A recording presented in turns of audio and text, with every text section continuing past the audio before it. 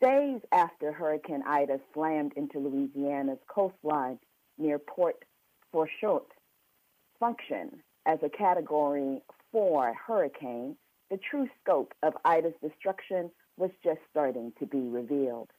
At least 6 deaths have been attributed to the storm across the South, including 2 killed Monday near Lucedale, Mississippi. 2 million Louisianians remained without power for a 4th day Wednesday as the impact of Hurricane Ida's devastating romp through the Southwest grew more dire and oppressive heat continues. Though no longer a hurricane, much of the Northeast was bracing for Ida's wrath.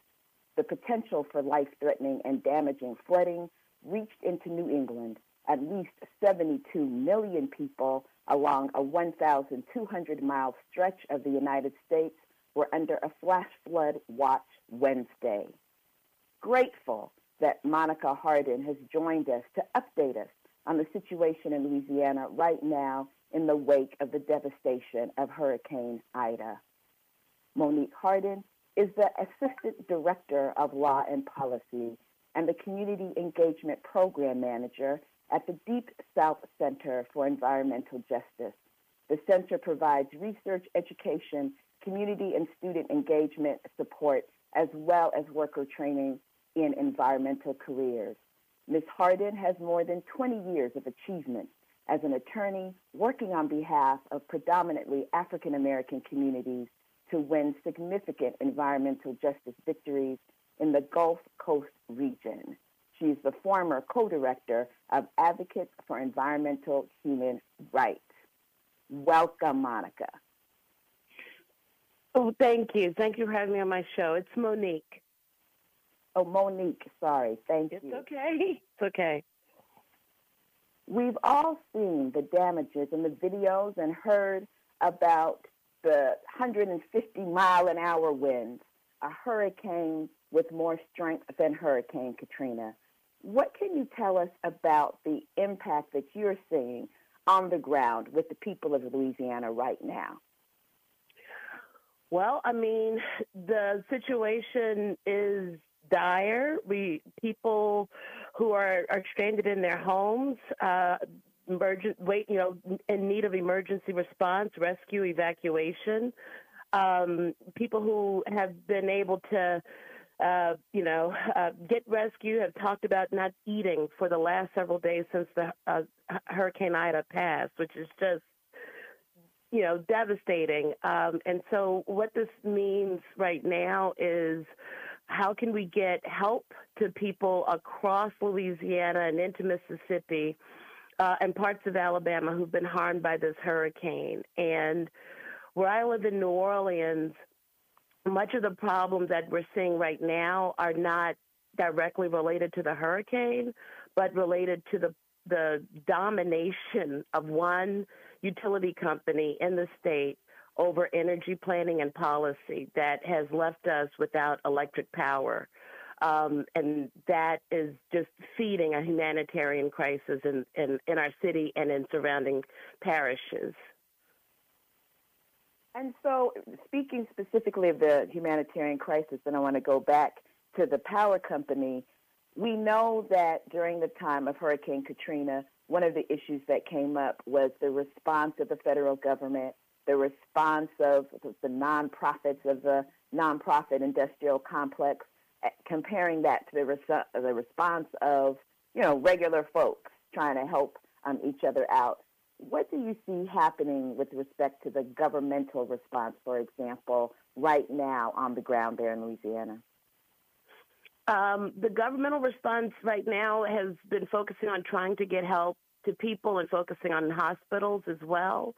As you know, we're in an area of the country where we have, increased COVID hospitalizations and deaths, and our hospitals are, at the edge in terms of their capacities.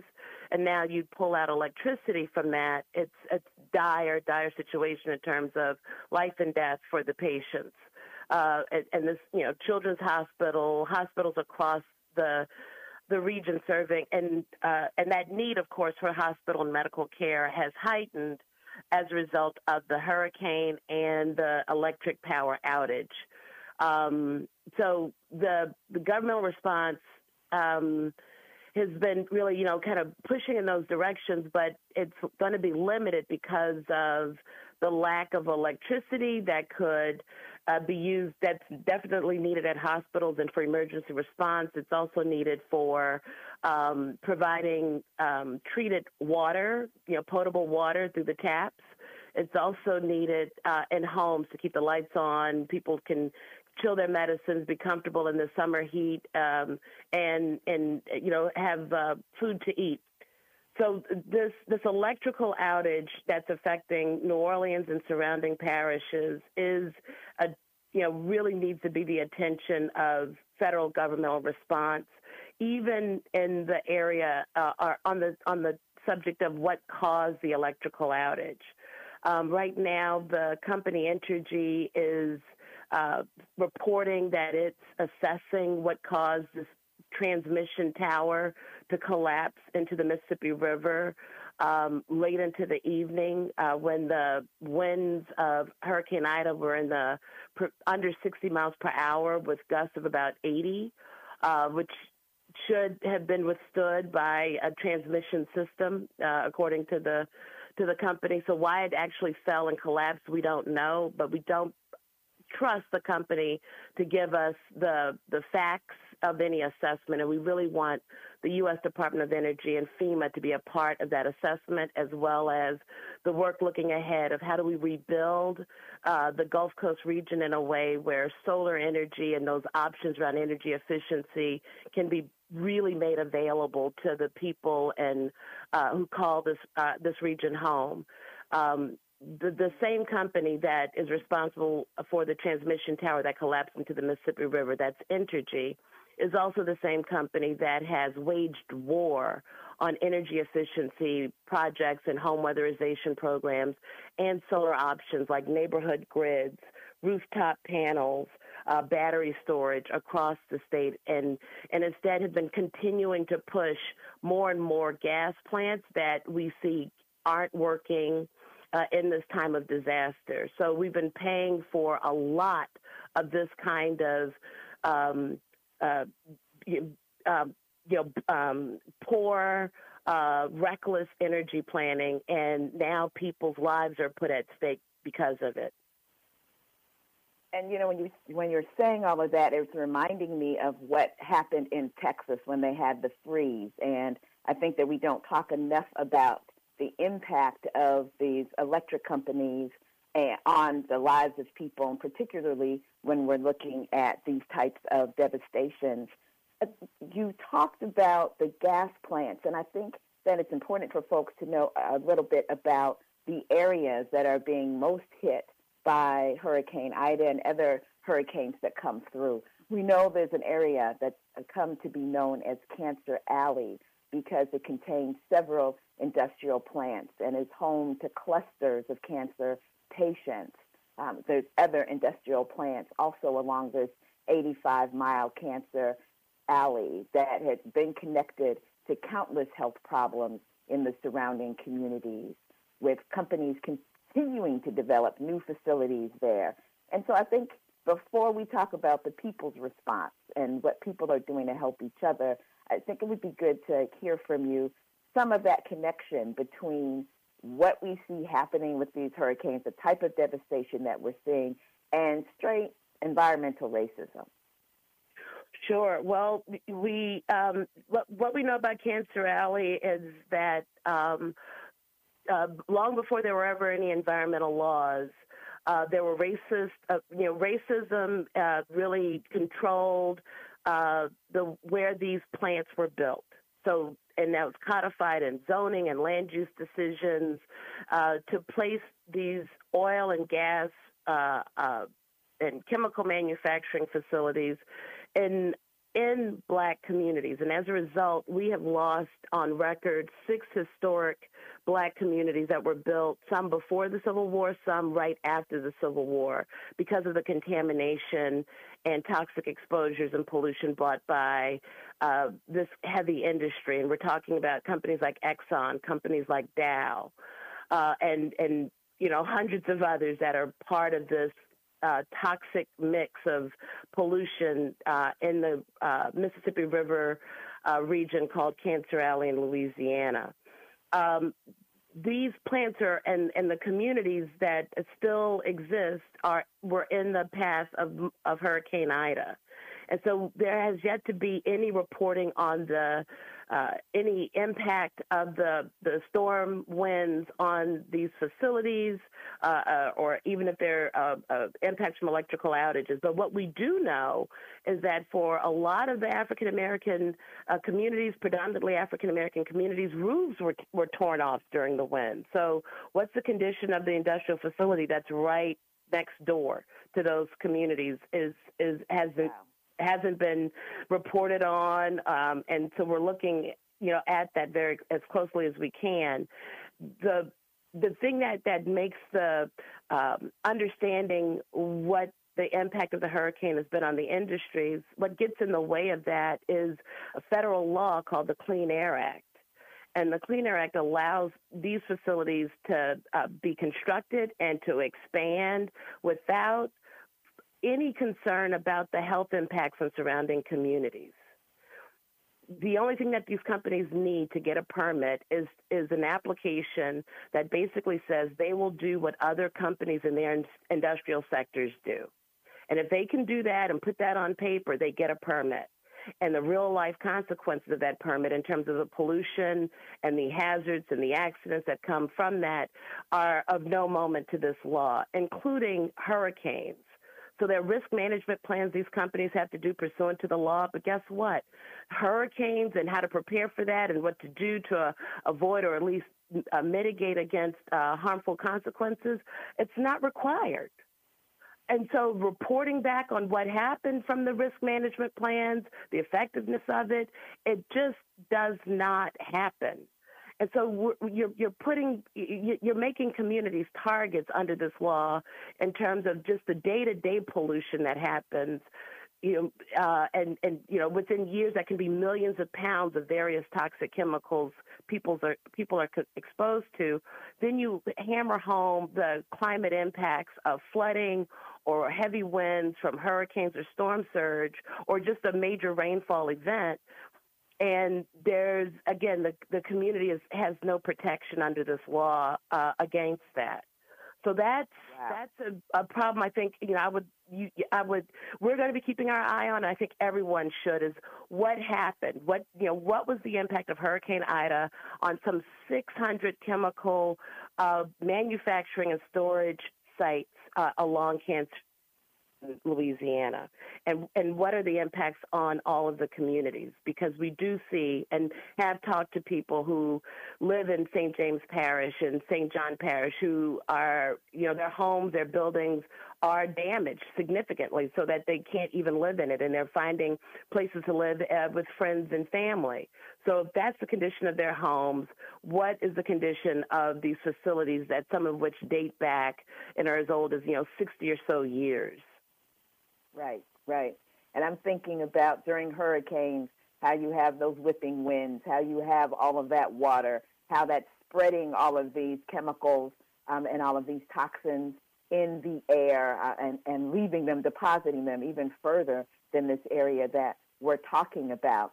And so, Monique, you described that these areas are areas that are not getting media attention. We're not really getting our eyes in there.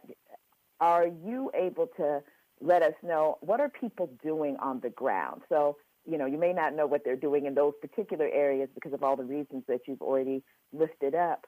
But what do we see people doing? We know during Hurricane Katrina that folks came together to provide where the government and other big nonprofits were unable to go. What do you see people doing on the ground?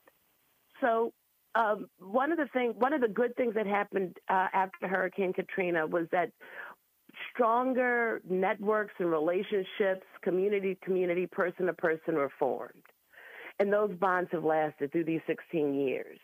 And so we see people mobilizing on that level of response. You even see it in small ways where people who have solar power at their homes are able to help out neighbors and people in the community by, charging their cell phones, getting news, sending out email communications, warming food. And so that response around sharing and working together to connect is happening. And we also see it in terms of just how we have set up over these years after Katrina, tremendous text message groups where you can keep in touch with folks, find out if people need something on the text message, and be able to get support out. And so that's happening as well. And I was going to ask you about that, lessons from Katrina that you see going into action right now. And you've talked some about that in terms of the people on the ground and what folks have been doing community by community, neighborhood by neighborhood. Does it seem that there's some lessons that have been learned that are helping in light of COVID-19 and in light of what's happening with the pandemic, the Delta variants, et cetera, because we know that Louisiana was hit hard by the pandemic, and you referenced that earlier in terms of hospitals. We know that hospitals were put in jeopardy during Hurricane Katrina. Whole hospitals had to be evacuated. Any learnings that you see happening there? Well, I think, as that there probably will be a COVID spike after this. I don't see a way around that. I mean, one of the things that is needed to protect against COVID are vaccinations, and there's a whole lot of people in the state who are not vaccinated. I mean, New Orleans has an appreciable majority of residents who are, but surrounding areas are not. That's not the case. In addition, you really need masks, right, and social distancing. And if you can't come, if food is a problem, if people aren't eating in 3 days, they certainly don't have the wherewithal to have the masks and all of that, and just being able to respond. So I do think that chances are we're going to see a COVID spike at following this disaster, and that is going to set back, I think, in more ways than one, a lot of recovery for families. And the longer the situation lasts, where the electricity is out, the more it puts people in a desperate situation, and where they're not only just exposed to COVID, but their lives are really hanging in the balance. Yeah, thank you for bringing up the desperation and sort of how people are going to be making it through. I mean, we're hearing that for some folks, they may not get electricity for 3 weeks. Some people are being told 30 days. I have a couple of friends that live in Louisiana outside of New Orleans, and they're telling me, look, we're being told 30 days, which makes me think about food and makes me think about the images during Hurricane Katrina of people going to stores and taking food so that they can feed their families and feed their communities, and the law enforcement response that included people literally being murdered by police during that really terrible time around Katrina. What are you seeing in terms of law enforcement, and do you see or that type of crackdown in terms of law enforcement will be happening this time around? I don't anticipate that will be the case, particularly in the city of New Orleans. But it's something that really, you have to be vigilant about, because it is endemic in the culture of policing in this country, and we all know that. In so many ways, it's something as basic as solar rooftop panels or community solar project with neighborhood grids could have really saved the day here. I mean, we could all be back home if we had more of those options, and not a situation where one company could use its political domination to get elected officials on the Louisiana Public Service Commission and the New Orleans City Council to basically follow along its agenda that brushes those kinds of options to the side. And so just kind of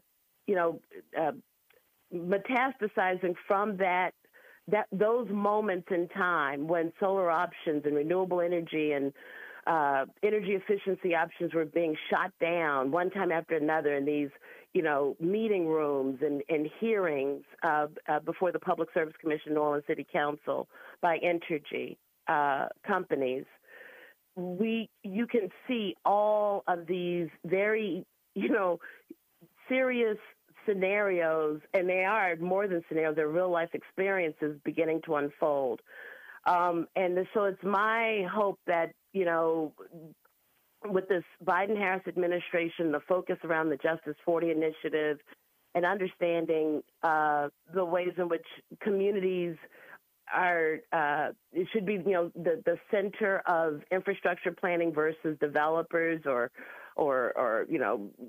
contractors and the like, that, we can marshal those forces here in the Gulf region to really demonstrate what an equitable rebuilding should look like. And that is founded on an energy plan and action that really values solar, renewable sources of energy, and putting that in the hands to the benefit of the people who need it the most. Thank you so very much, Monique. We appreciate you getting us up to speed and also giving us a vision of what needs to happen in order for us to better handle these situations in the future. How do folks reach you or follow you and your work? We have a Twitter. It's at DSCEJ. That stands for Deep South Center for Environmental Justice. So at DSCEJ is our Twitter handle. They can find us online on our website at dscej.org. If they want to follow up with me, they can reach me on email at moniqueh@dscej.org. Thank you again. Please be safe out there, and looking forward to speaking with you in the future. Thank you so much. Thank you for this opportunity, Nana. Thank you.